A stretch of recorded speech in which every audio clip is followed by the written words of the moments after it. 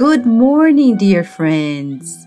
Another day for immortal choices.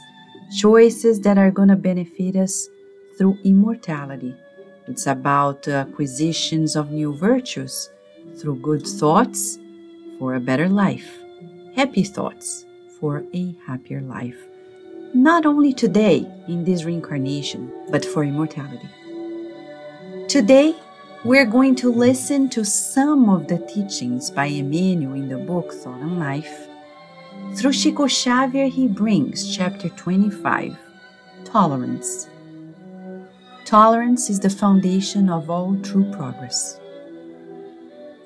Tolerance is not a superficial concept, but a living reflection of understanding, a purity of the soul.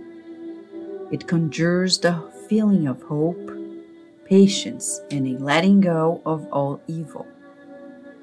To insist that others think as we do would be to demand that the world adapt itself to our whims. Our obligation is to adapt ourselves with dignity to the world, with the form purpose of helping it. Divine providence reflects wise and active tolerance everywhere.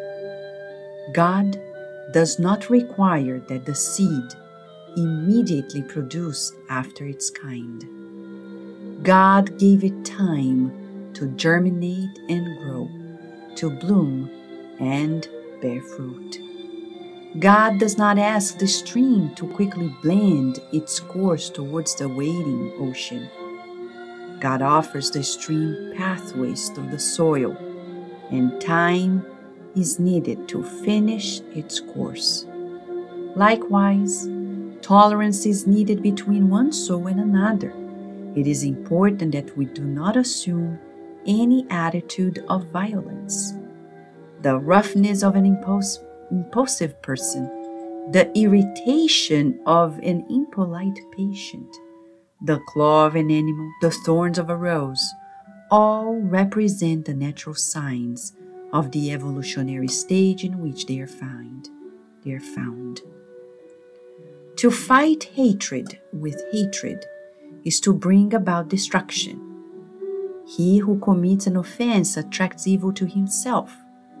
This being the case, evil is only really evil to the one who commits it. To retaliate on the same irrelevant principle is to assimilate its poison. Therefore, above all else, tolerance is a complete release of all evil and a continuous service in goodness. Those who only give constant lip service to forgiveness demonstrate their desire to harbor the hurt they retain and thus are wasting their time. Christ offers us a pattern of ideal tolerance when he returns from the grave to encounter his discouraged students. He did not address Peter's abandonment or Judas' weakness to say that he forgave them. Rather, he spoke about the redemptive task ahead, thereby inducing them to resume their work in the field of goodness.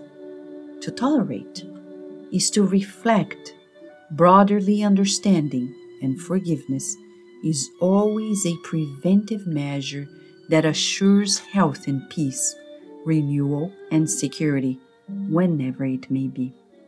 Friends, today we are being invited to a major exercise of the mind and the heart to practice greater understanding, forgiveness, respect of our differences, and bless it all.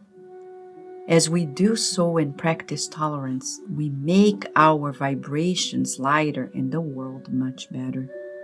Let us then pray so we can boost this inner tolerance and radiate it to everyone.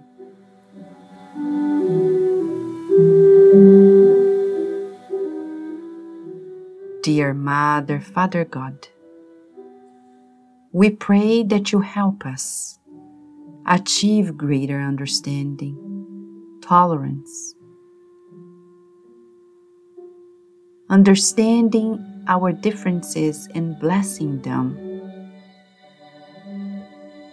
May we also expand the threshold of our sensitivities, becoming more resilient, enduring the hardships of life, and embracing your love, expanding it wherever we are.